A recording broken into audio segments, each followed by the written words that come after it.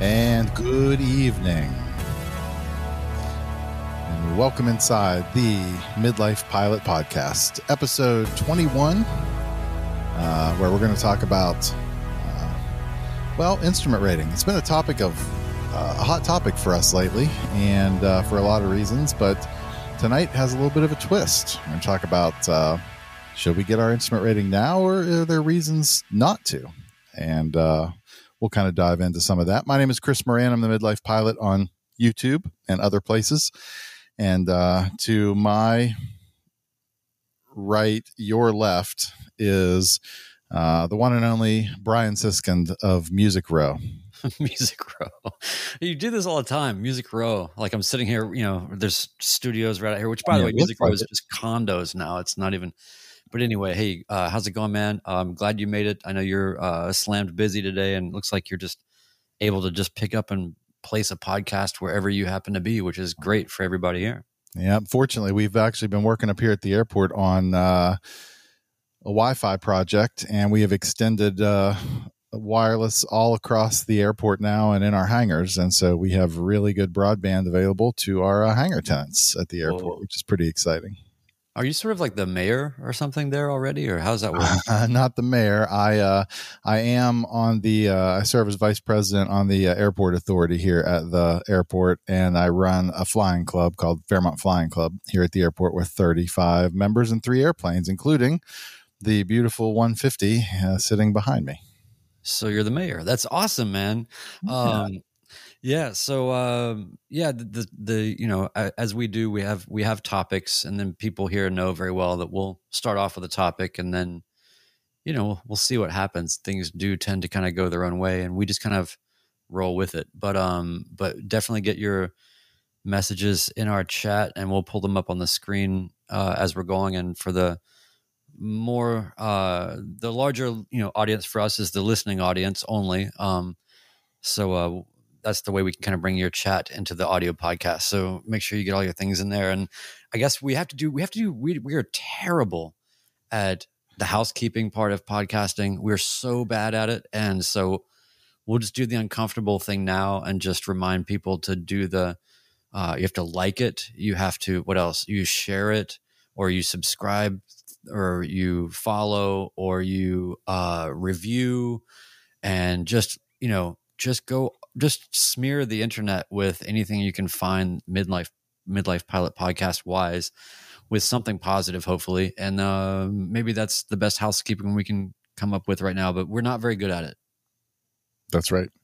But that was pretty well done, I have to tell you. Yeah. I mean, look, hopefully we'll get to a point where we can start doing like super chats, and then, then we'll have maybe enough for, I don't know, a few gallons of fuel or something. So that would be really cool if we can get to that. It seems a little presumptuous, and weird to do the super chat thing, don't you think? Yeah, a little.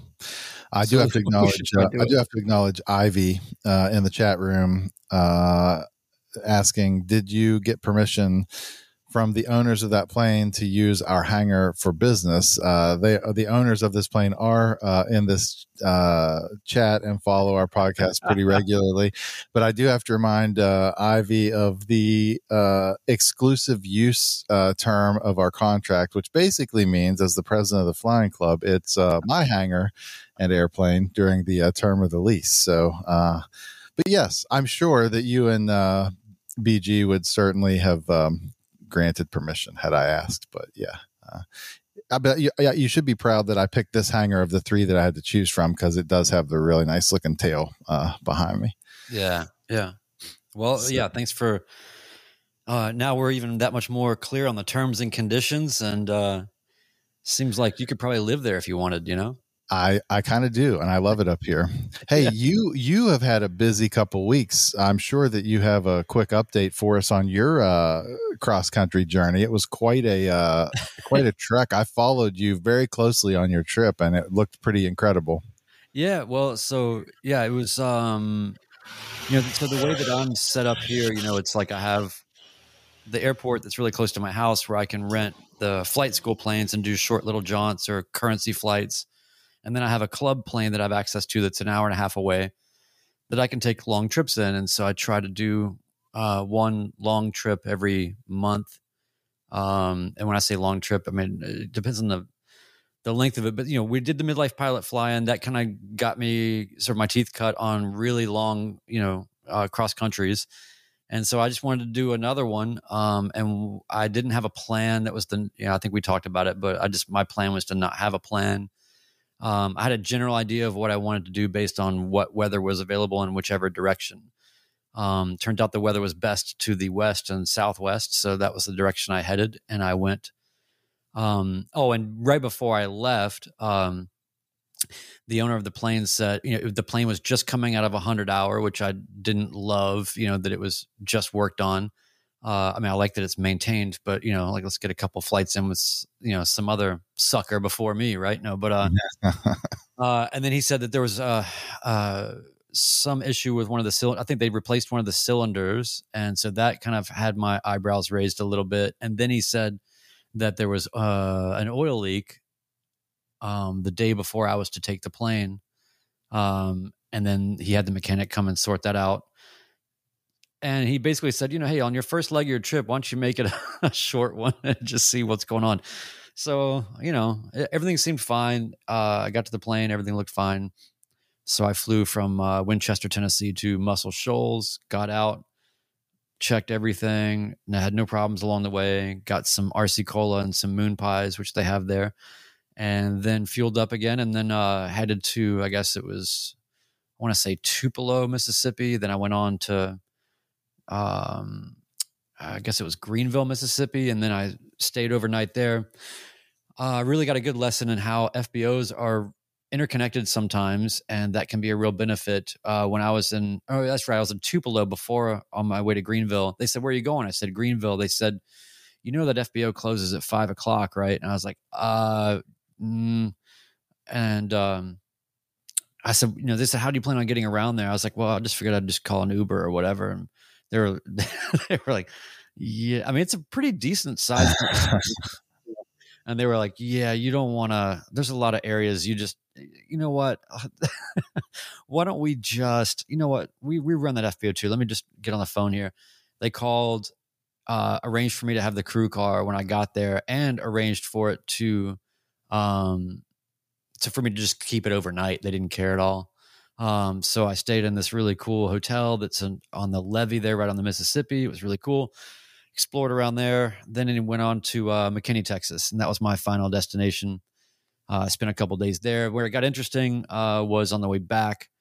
The weather was coming, and I got from McKinney to Shreveport, Louisiana, and then had to kind of put it down there for a minute and check what was going on. It wasn't good. I ended up stuck in Shreveport for 2 nights. So it ended up being a great experience. I was diving into weather and, harder probably than I ever have. And I had a small window after being there for 2 nights where I could get out. I did some scud running, thanks to, if you haven't heard our episode with Carrie, the ferry pilot, we talked a lot about scud running on that episode. And honestly, a lot of the things that he talked about really were in my head for my trip out of Shreveport.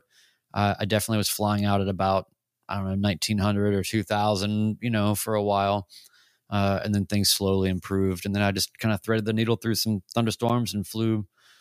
I guess that was about a 4 hours of flying run. Total is maybe about 6 hours each way. But anyway, it was great. I definitely I'm summarizing a lot, but it was a lot of challenges. I felt like when I got back that I had grown a lot as a pilot, and that was the best part of it. Is you just, I stretched my boundaries healthily without it being something overwhelming or dangerous.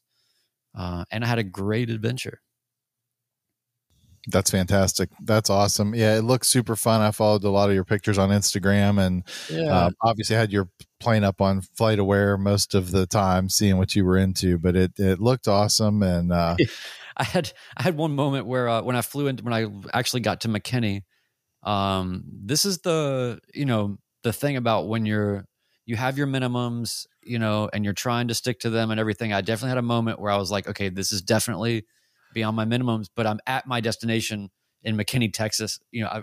where else am I going to, like, it's not going to be any better anywhere else. Mm-hmm. You know, like I've got to put this thing down, but it was gusty crosswind, about 15 knots.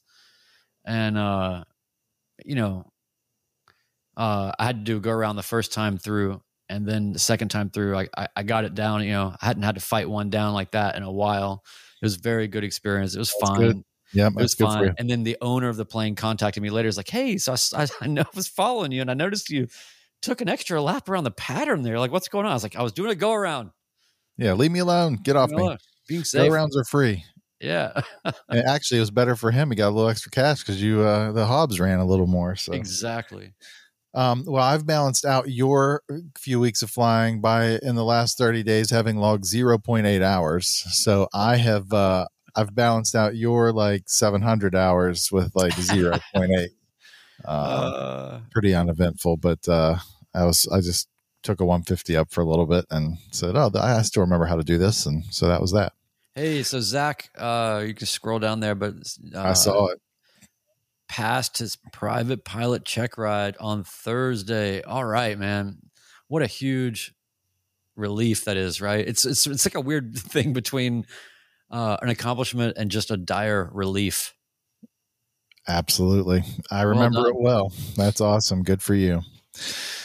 So we've mentioned at the top of the show, we've been talking in our own circles a lot about instrument rating, because it seems that that's a place that a lot of us are kind of in and kind of flirting around this idea. In fact, we had a patrons only midlife pilot hangout the other night, where that was a huge topic of conversation, was kind of instrument rating.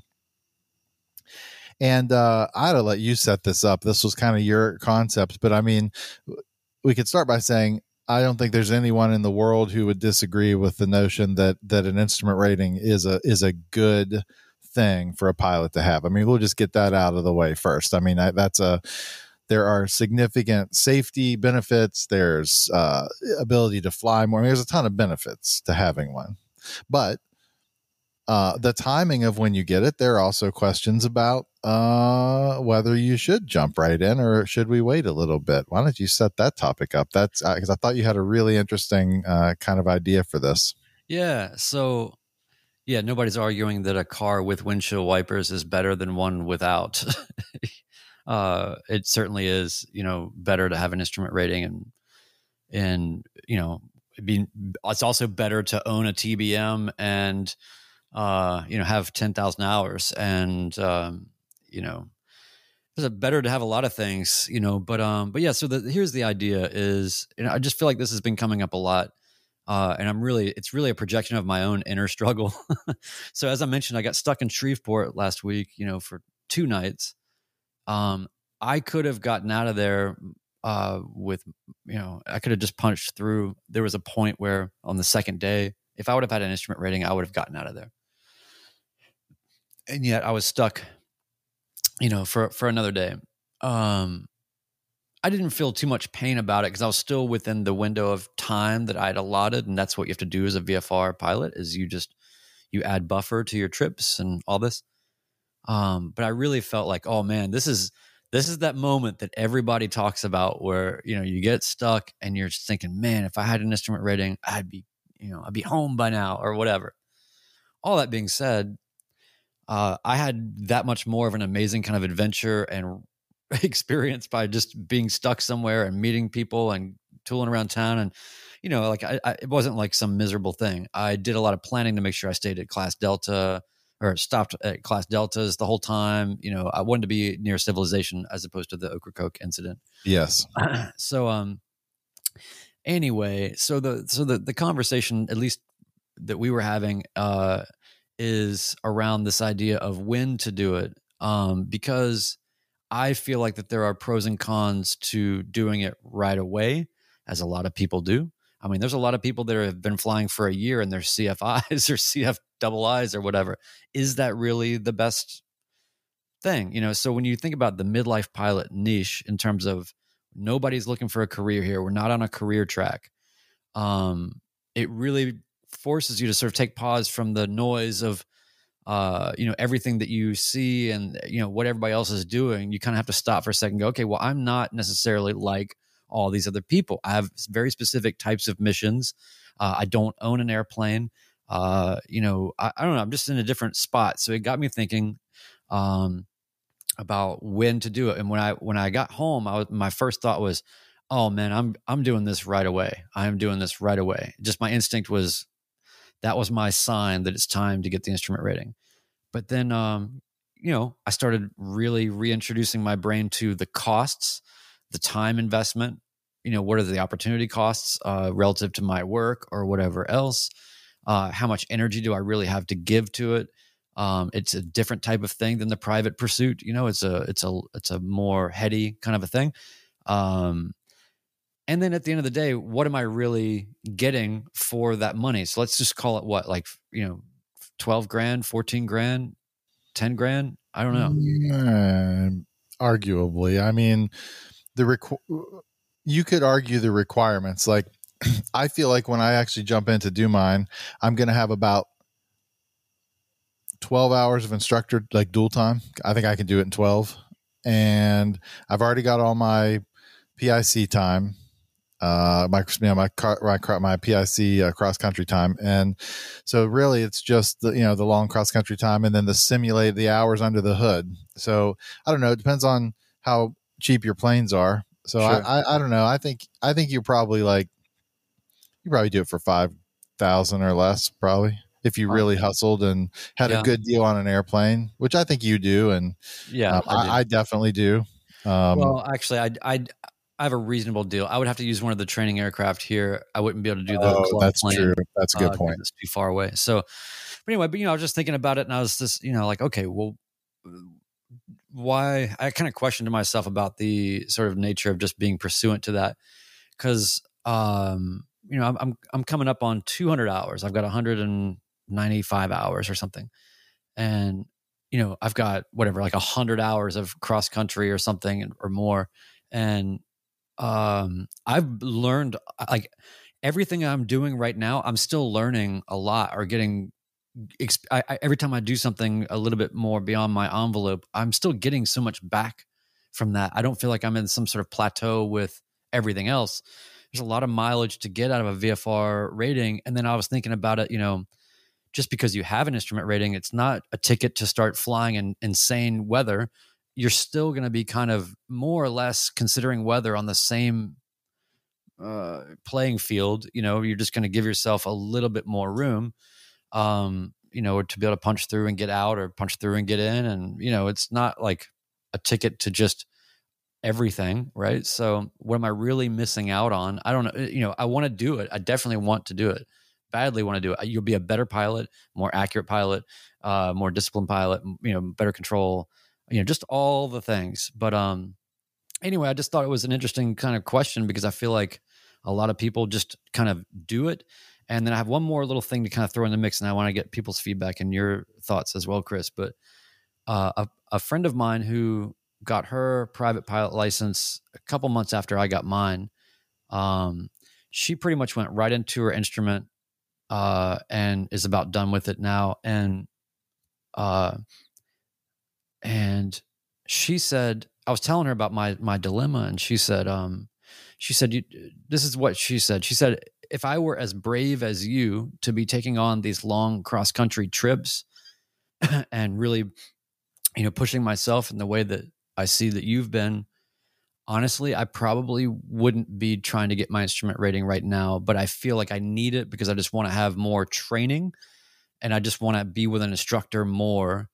And there's nothing wrong with that at all. But I do feel like that there's a subset of people that are not career aspiring pilot people that are kind of like the people that go to high school and then they've got to go right to college and they've got to go right to grad school. Like they don't want to be out in the real world and take a break. People do this sort of, I'm going to take a year, go to Europe or whatever. I feel like in my pilot career, I'm pondering sort of taking a year to Europe or going to like grad school or something. So anyway. Yeah. I have thoughts. I want to get to a couple comments and questions first, and then I'll kind of give you my where I stand on it. And I have also reevaluated my position in the 2 years. I'm coming up on 2 years since I got my private certificate, and I have reevaluated my position on it as well.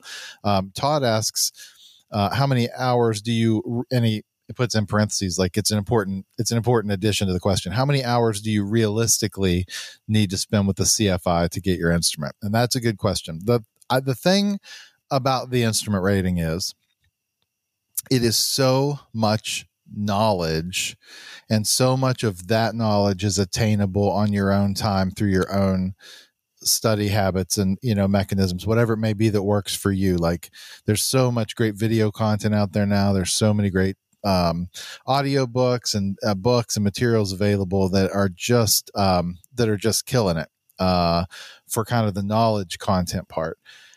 For part 61, you only are required to have 15 instruction hours. Well, I had 3.5 of those in my private. So, and after talking with some of the CFIs that I'm planning to work with, I think it's realistic. Because really what you're doing with the instructor time is you're developing your instrument scan, which is one of the first things you're going to do. So you can spend time with other pilots as just safety pilots under the hood and actually be accomplishing something in that time where you're out flying around without visibility. So you get a good scan established, and then you go burn up time, share costs with a friend who can both log time, and you can work on your scan and do all that. So I think 15 hours is a realistic number. I really do, of training time in the aircraft, because then once you've got your scan down, you're practicing the various types of approaches, the entries into holds, holding patterns. Here's another big one that people don't think about what a big deal it is how to use the avionics in the airplane for IFR. Because there is a lot of things with that make your life so much easier if you know how to get around your Garmin 430, whatever you have, to get around it quickly can make your life much easier. So I think that's a reason. I believe that's a reasonable time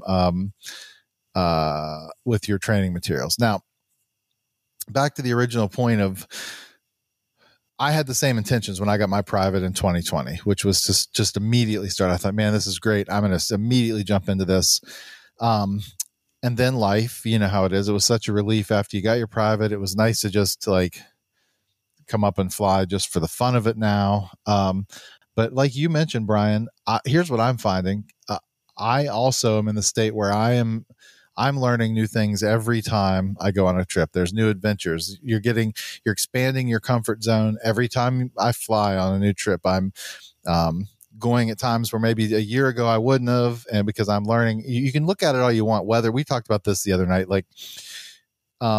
you can look at cloud coverage and you can do all this stuff and look at the charts and until you get in the sky and experience how you really need to maneuver around these and how you can do it, you start to really expand your horizon. I've had 2 trips recently with several instances of moderate to heavy precipitation, which a year ago would have scared the pants off of me. And then you do it a couple of times and say, well, the plane still flies in the rain. There's nothing wrong with this. But here's where I'm going to be at a better place. Let's say I start my instrument training officially now, a couple 100 hours later, 2 years later. The things I don't have to think about or that are far less workload for me now, like maintaining an altitude and heading, knowing how to trim the airplane and get the power settings right and the speeds right and how to control the plane and how things should work. And all of the things that for the first year or two took so much more brain intensity that now I just have to, those are just natural. And I can really focus the energy on the new stuff, the procedures, the holds and the stuff that's going to be the hardest for me. Taking reroutes from ATC, just all of the things that are new experiences, all while not being able to look, outside the airplane. So I've changed my position a little bit. Now, it's an individual thing to each their own. Like you said, some people want that break and some people would rather keep the structured instruction going. I don't think there's a right or wrong answer that globally applies to everyone. But for me, I can't imagine now doing it any other way. I can't imagine starting my instrument training at the place I was as a pilot the day after my check ride, right, compared to the place I am today. I can't imagine starting my training at that point. Or it's kind of like, if you did, how much would you could have made it through, obviously, but how much would you have really gotten out of it versus what you would get out of it, or what you will get out of it when you do it, with that time in between. if you don't have to do it, right, then maybe this is a valid point towards giving it a minute, because like I think about where I was with just air traffic control communications. Even after my check ride, there's only so many cross countries I'd been on. There's only so much flight following and getting vectored around and weird anomalous things that kind of come up, and after all the cross country time that I have now, I feel completely comfortable with everything to do with communications, and it doesn't even really tax me or it's nothing I'm worried about or think about. Like it's just, you just do it and it's fine. And, but I do think about when I was at 60 hours, I was still, my processing, even though I was comfortable with a lot of these things, my processing time was still pretty slow. So I feel like I would get much more out of it now. I guess, there's just, I feel like like what you were saying about just being able to fly the airplane, and like what Carrie Macaulay was talking about, the ferry pilot, when he was talking about flying by feel. This is what I've been kind of really working on, is just giving myself more opportunities to just fly the airplane, just in the purest form, like like a kid in the cul-de-sac with a bike that just learned how. Like now I'm going to start getting on the trails and start I'm just going to start pushing myself just with the relationship of myself to the machine, and really trying to, because I think that when you're just out of check ride time, you're not one with the machine yet. And I just feel like I continually, every trip I take, especially the longer trips, when I'm flying, 2 or 3 hour legs and, all that, I just feel like I really am much more in tune with the machine, which I think will obviously only help me as well. But yes, it's not a black or white thing. Right. Stinky Weasel 1 says, all 3 CFIs that I've flown with had unanimously told me to go straight into instrument training. Even had a schedule planned out before the regionals scooped them up. We had several of our club instructors, good for them, get good jobs at regional airlines. So that's been interesting. But yeah, that is one way to go about it. I'm not a skeptic, but I look through that and I go, okay, well, of course they're making out a schedule, right? Like they want you to continue training. Like I'm not trying to be a cynic here, but I'm just saying, like, one side of that could also be they're projecting their own thing because they've gone through the path of being a CFI. Sure. And it's like everybody else should be a CFI. Ben Singer had an interesting response to your take on when you said, what am I missing really from it, and he said the lost opportunities is what will hurt the most. And I think that is true. I think it's like, I think of how many days I have not been able to go somewhere because of, like you mentioned, like it's one layer that you've got to pop through. You'd be in the clouds for about 32 seconds for your entire trip, but you can't fly because of the inability to get out of there. What's funny is that when I read that, you know what I thought he was talking about? What's that? I thought he was talking about when I was talking about sort of opportunity cost of work relative to, I thought he was talking about like the financial cost. I see. Yeah. Right. No, I don't think so. Opportunities to fly.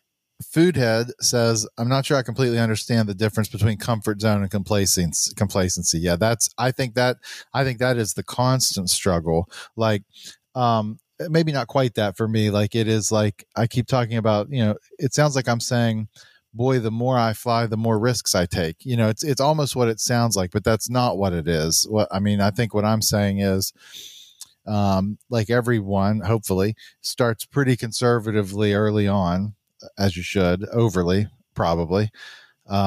And then you experience one new thing on this flight and say, oh, I understand how that, how would your minimums ever change then? Like I'm definitely willing to land in different wind conditions today than I was 2 years ago. Or, I'm definitely willing to accept, a couple miles less visibility than I was 2 years ago, because the experience breeds an understanding of how these things work. And,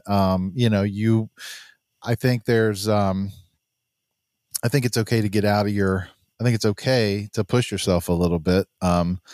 but also understanding your limitations. And I think that's, again, an individual thing. Different people are going to have different pace with that. And mine was pretty slow, truthfully. I mean, when I look back at my training time when I was solo endorsed, I wouldn't fly on a cross country trip. There were 7 knot winds, like 10 degrees off the runway. And I'm texting my instructor, like, I don't feel like I should go. And that was the one lesson where Tyler texted me back and said, like, you're never going to make it.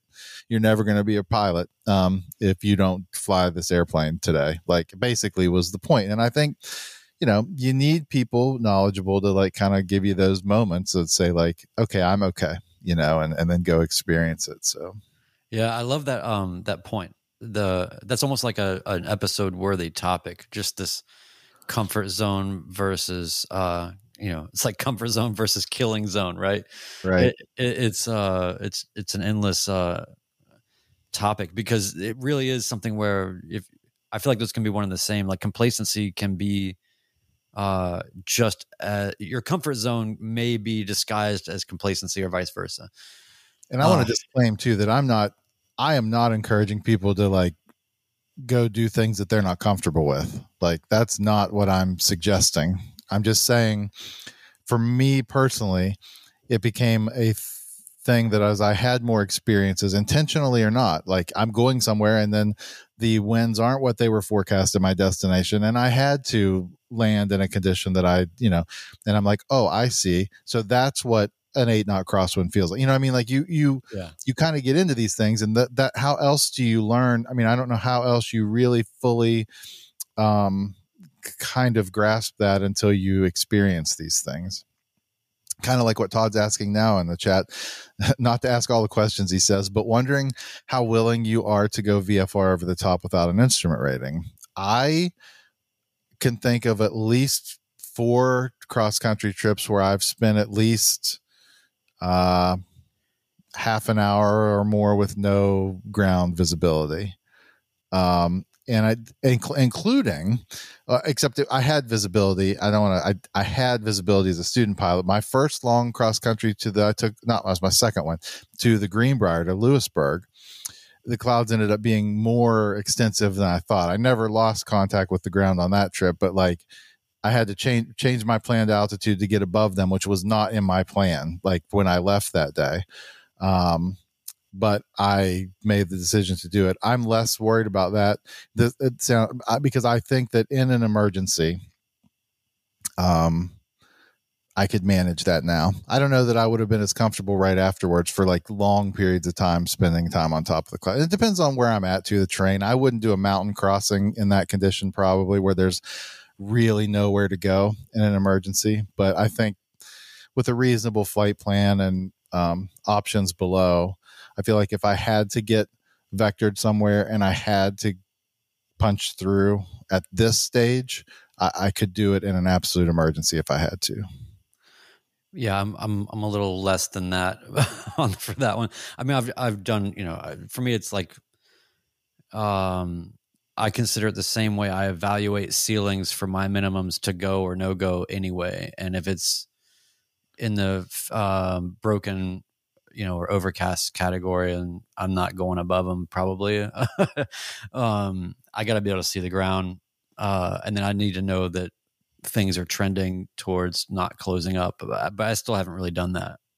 Yeah. So I have an interesting circumstance. The flight path that I've been taking the most from West Virginia to the East Coast, there is invariably a section between here and there on one side of the mountain ridge or the other where there is a pocket of clouds, and you can see it from miles away. So you're approaching it, and then there's a brief period of time where I have found myself over an area where I did not have reasonable ground contact for a period, but I'm always checking ahead. Like if I wouldn't set out on a mission if I looked like the entire East Coast was going to be that way, where I couldn't get down later. But typically it's like no clouds, or like, broken, scattered, then a bunch of clouds like on one side or the other of the mountain, depending on the winds and the other conditions. And then it clears up again on the other side, and then it's fine the rest of the way. So I would not just barge out into a trip where like the last 2.5 hours of my trip was questionable and the whole East Coast was under cover. I wouldn't do that.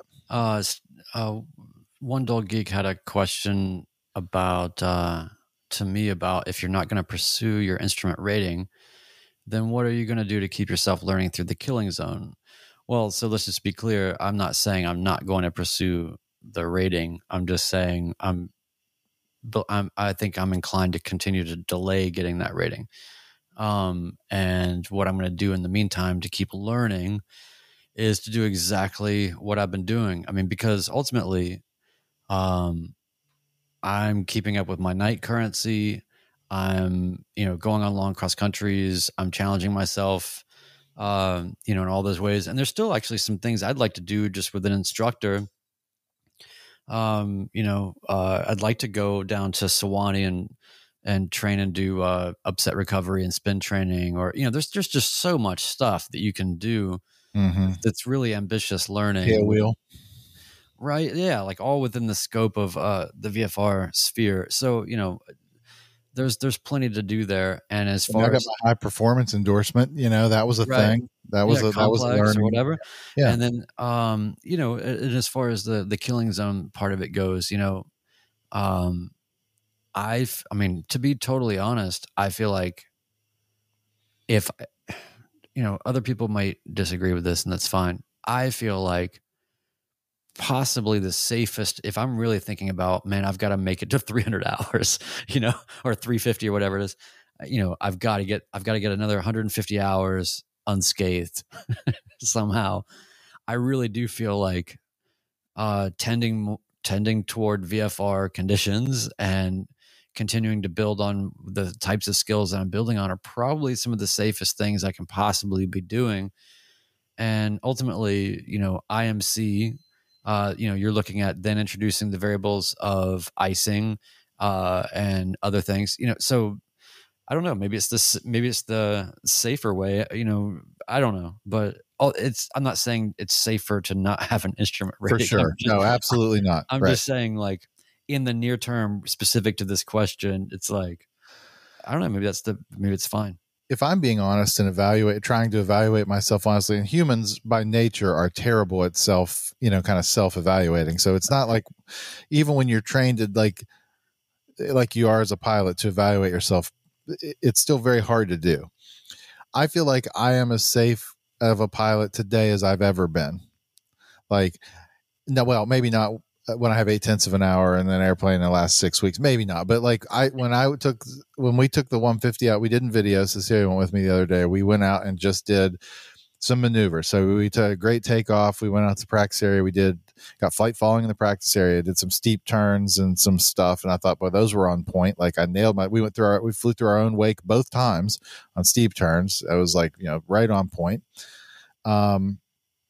Came in for landing. We did 3 or 4 landings. I had Stallhorn blaring on every one of them. I mean, it was right on the touchdown point. Cecilia even commented like those all were dead, like on the center line. Like, I mean, so I'm just saying, and like you mentioned, the feel of the airplane and stuff obviously applies less when you're in IMC and you got the hood on, because you don't trust your feel. But like just flying VFR, I'm just finding every time I go that it's I just understand aerodynamically what's happening to this airplane, and I just think it's from repetition and the time I've spent alone. I don't think we talk about learning all the time.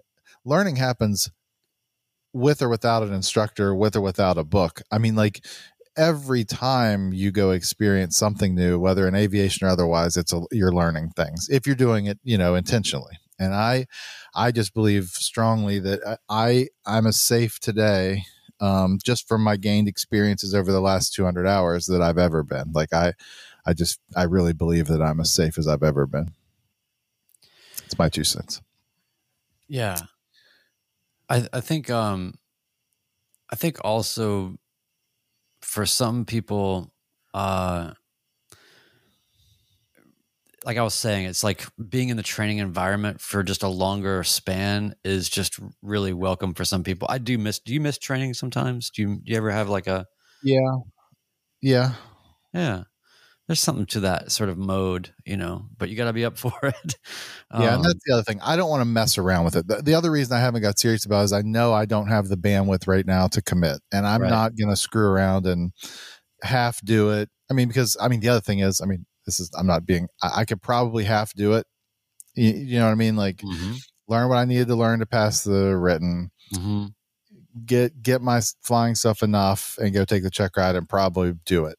But I don't want to have to. I want to do it like I did my private, which was all in, committed, like doing it to the best of my ability. So that's kind of why I'm waiting for the appropriate moment. And Wendell Geek's got, he's going to have the video series, and Josh, who's usually in here, he's well on his way. There's a lot of people that are going to be doing that, so we can let people get ahead of us, Chris, and then see what mistakes they make, and then not repeat them. One Dog Geek says, the fact that both you guys aren't ready to start instrument means I've got a ton of time to complete my video series. That's right. But just don't wait too long, because I need to use it. I need to use it to help me through my training. We can return the favor here this time, Mark. Like, I'll watch your series for that. There's a couple questions about flight simulators as training aids. Foodhead asks, what do you guys think of Microsoft Flight Simulator as a training tool? And then Fowler's talking about an X-plane fan, but not for hand coordination, but for procedures, flows, and radios, which I totally agree. Here's I've been an X-plane simmer forever. That's actually, I was doing that years before I became a pilot. And one thing that was shocking to me when I flew for real was how much you just don't know what it feels like until you're in the real plane. And part of that, there's so many technical reasons for that, and things are getting better. It depends on how much money you want to spend on a sim. Like, you can get proper yokes now that have like the full travel range of a real one. But like my Logitech yoke has a travel range that's about 5 or 6 inches. Like, you can't gauge. I mean, it's compressed into such a small, like every move, like you go to rotate on the runway in 172 and the thing's like, stall, like your nose is 30 degrees up in the air. So there definitely is a feel thing. But I think especially during instrument training, which I'm sure is what you're asking about here, like when you don't have to worry about the outside look, when it's really less about the flying the plane and how it feels as it is like tracking a VOR, like setting up for an approach, flying the right, and that stuff, especially if you pair it with a service like Pilot Edge, the online air traffic control paid service, where you can actually go do instrument flights and instrument approaches, and they will actually do, you're provided with real controller services like, vectors to your, it's the real deal. Set your visibility the way you want it, so you're not even, can't see it. Set the clouds to minimums and go fly some approaches. I think for instrument training, there's a ton to be gained. And if you've got the money to spend, I don't know how many of you have looked around at it, but the stuff that folks are making, Real Sim Gear and some of these other folks are making accessories. If you've got the money to invest, like, you can build a cockpit. You can get your real Garmin G40, 430, 530 sets, or even the new Garmin avionics panels, G5s. You can build a thing in front of you that is the realest thing you can imagine. It pairs with ForeFlight. You can use your iPad. It's pretty wild, and I think pretty beneficial for instrument. I've never used a flight simulator in my entire life. Oh, no, wait. Back in 1983 or 84, my dad had an Osborne computer. I don't know if you remember those.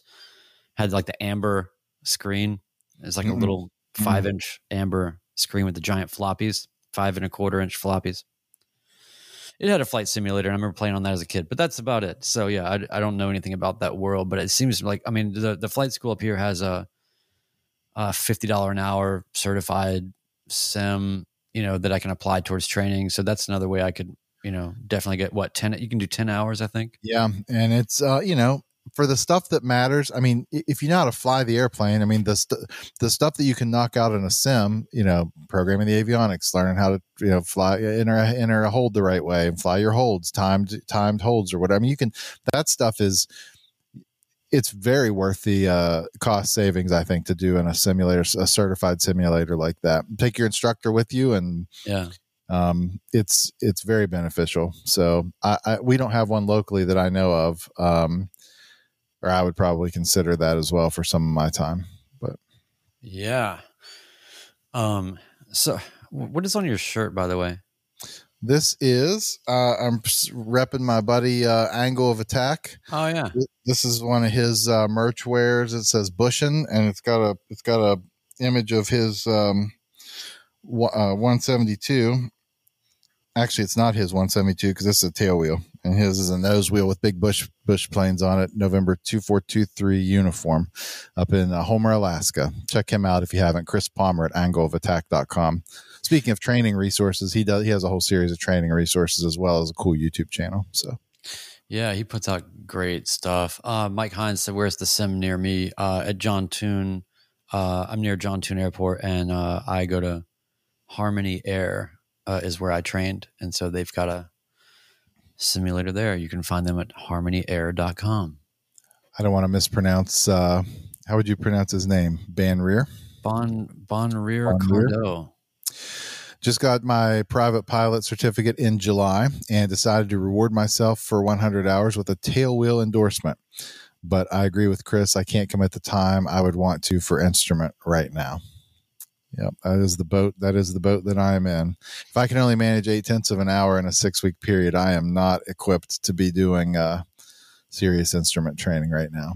Yeah, it's tough because there's a fine line between broadening yourself out of curiosity. Like the tail wheel endorsement's a great example. It's like, I'm probably not going to have access to or be flying any tail wheel. So if I got that endorsement, it'd be like, great, I have a tail wheel endorsement that now I can't really maintain any proficiency with because I don't really actually have access to one of those planes. And then I think about instrument rating the same. It's like, if you got every 6 months, you have to do, meet your requirements, and you have this other thing you've got to nurture and maintain. It's not just get the rating and you're done. That's right. And then if you don't, I guess, what is it?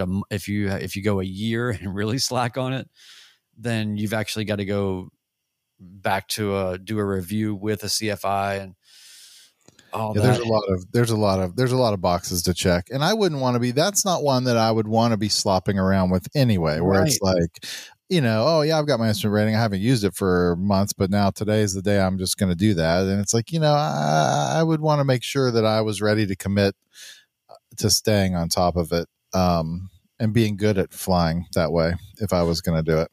Oh yeah, thanks, Mike Hines. Yeah, I've been reaching out to Catherine and Sewanee, and I just haven't been able to catch her. She's a very busy person.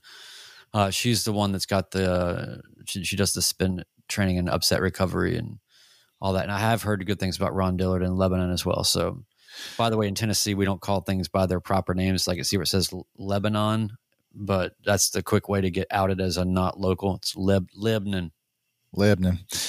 Vincent Carbonara says, my CFI says it's best to learn IFR on a plane equipped with G1000 since it's easier. True or false? I think it's best to learn on whatever you're going to be flying after you get your rating. So I would tend to think that if you're going to be flying a G1000, then probably best. I'm spoiled in that the planes that I'm going to be flying are both equipped with G5s and have, I know that's not the latest and greatest, but it definitely, just in my hood time so far, is a tremendous situational awareness booster. When you talk about an instrument scan on an old analog 6-pack, which is, you've got to develop your scan pattern or whatever. But on a plane equipped with G5s, your scan is basically this instrument. Like, everything is condensed into like a 3-inch by 3-inch square. Yeah. Everything you need is in front of you pretty much all the time. And, so, my advice would be, and this, again, I'm not a professional nor am I an instructor giving instruction advice, but I would think that flying on whatever as closely resembles what you're going to fly after you're done would be what I would. Yeah, that's ultimately the practical answer. I mean, and the other thing too is I've actually thought about this same kind of issue with respect to an autopilot. You guys can tell me that are down the road with instrument or have your instrument rating, but it seems like having an autopilot would be an incredible help to doing all that. At the same time, there's probably a lot of value in getting the skill and the discipline and the focus of hand flying it. So. Congratulations. Another newly minted private in the chat tonight. Nice. Lido666 just wanted to share. I got my private pilot certificate on Monday. Wow. Congratulations. 2 days old. Yeah. We should have like a check ride confessionals or something on here.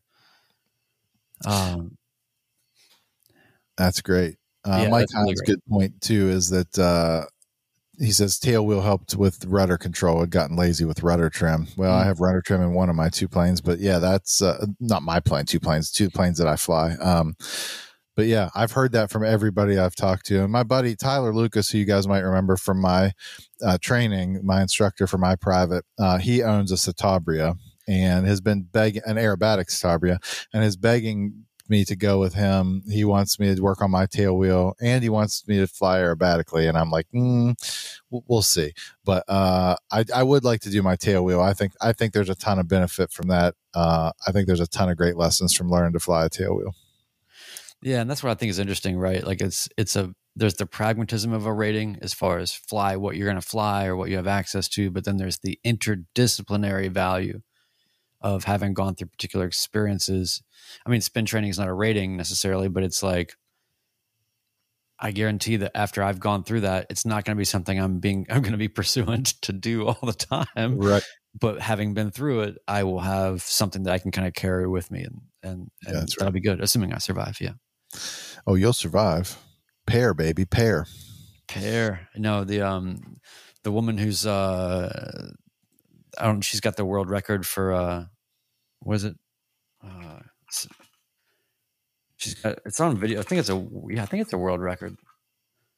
For what, most spins? Yeah, Mike Hines will know. Yeah, this is what I'm saying, man. I really, it's like I want to have one hell day with Catherine and just come out of that like I survived it. It's kind of expensive-ish, it's sort of like one of those. It's like an $800 a day or something. But I mean, maybe she'll just give you a discount if you just spend only 10 times, or if you just don't puke in her plane. Oh my gosh! Have you had a passenger get sick yet? No, but I will. No. Well, there's a story. I don't want to out anybody, but there's a story of the night before my check ride. So I was night before my check ride. I was very worked up as I get and was super stressed about my check ride, and it had been postponed a bunch of times. We did the oral, and then the flight portion was postponed 3 or 4 times, and he may hear this. My buddy Tyler, my instructor, had taken someone else out in 52 Lima the day before my check ride for a flight. And I came in the next morning. I had to take it to Clarksburg for my check rides. Of course, I was here early, like, hours before I had to leave. I just wanted to be here and around. And I opened the door to the plane and I could just smell vomit. Oh. And I texted Tyler and I said, what happened to this airplane? He said, oh, I thought we cleaned it all. And then I proceeded, and I apologized to him profusely because he's like the nicest person in the entire world. I love Tyler. I lost my mind on him. It was a profanity lace. It was like one of those, like, how could you do this to me on check ride? Like, how could you I got to go pick up a DP. Like, how could you do this to me? Innocent bystander.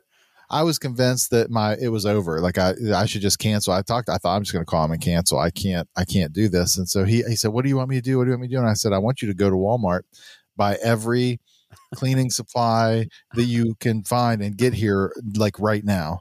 And he did.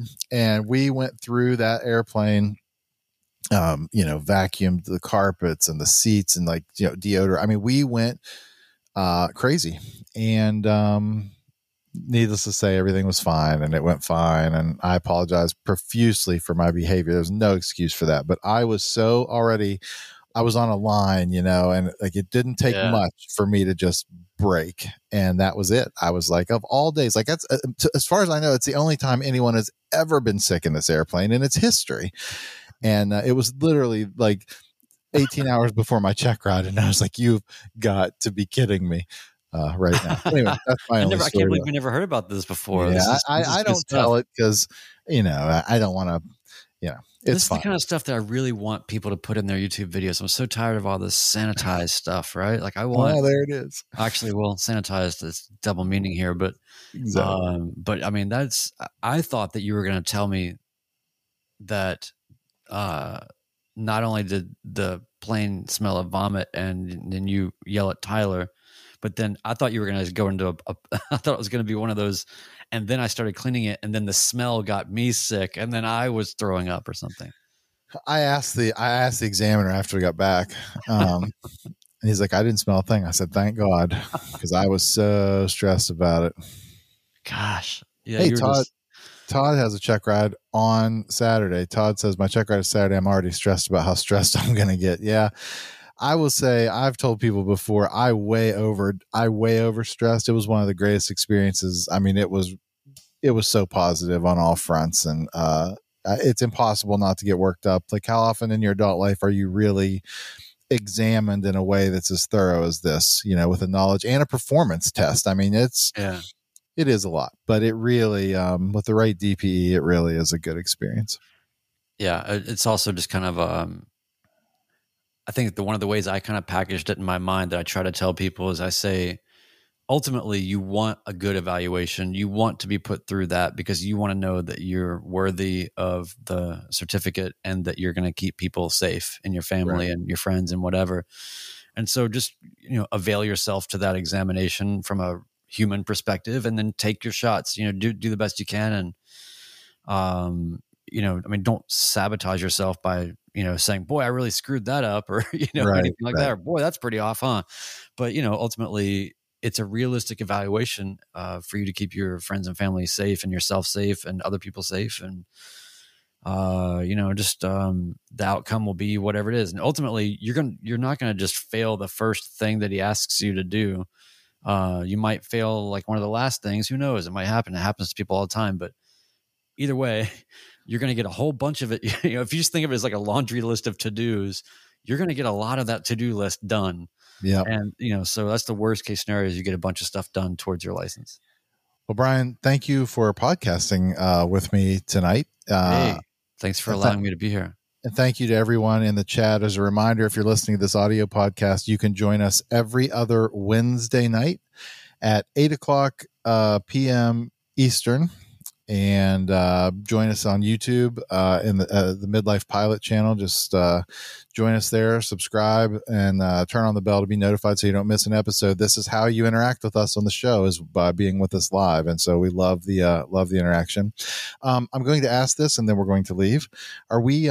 Did you want to say anything about the next episode, or are we going to wait and do that later because we don't really know yet? Oh, we've been talking about it for a while because we keep kicking the can down here because of schedule availabilities and such. But I have reasonable confidence that we'll be joined on the next episode by SoCal Flying Monkey, Eric. And I think that that's going to be awesome. So, to have a room full of weird, creative gearhead, video, filmmaking, flight nerds, it'll be a blast, I think, to have him on, and I'm super stoked about. I don't know, it's just one of those things where it's like, I have so many questions to ask you. You know what I mean? So, right. And I'm sure that everybody here will too. So make sure you get here for the live version of that. For sure. Thank you again, everyone. We will see you in 2 weeks on the Midlife Pilot Podcast.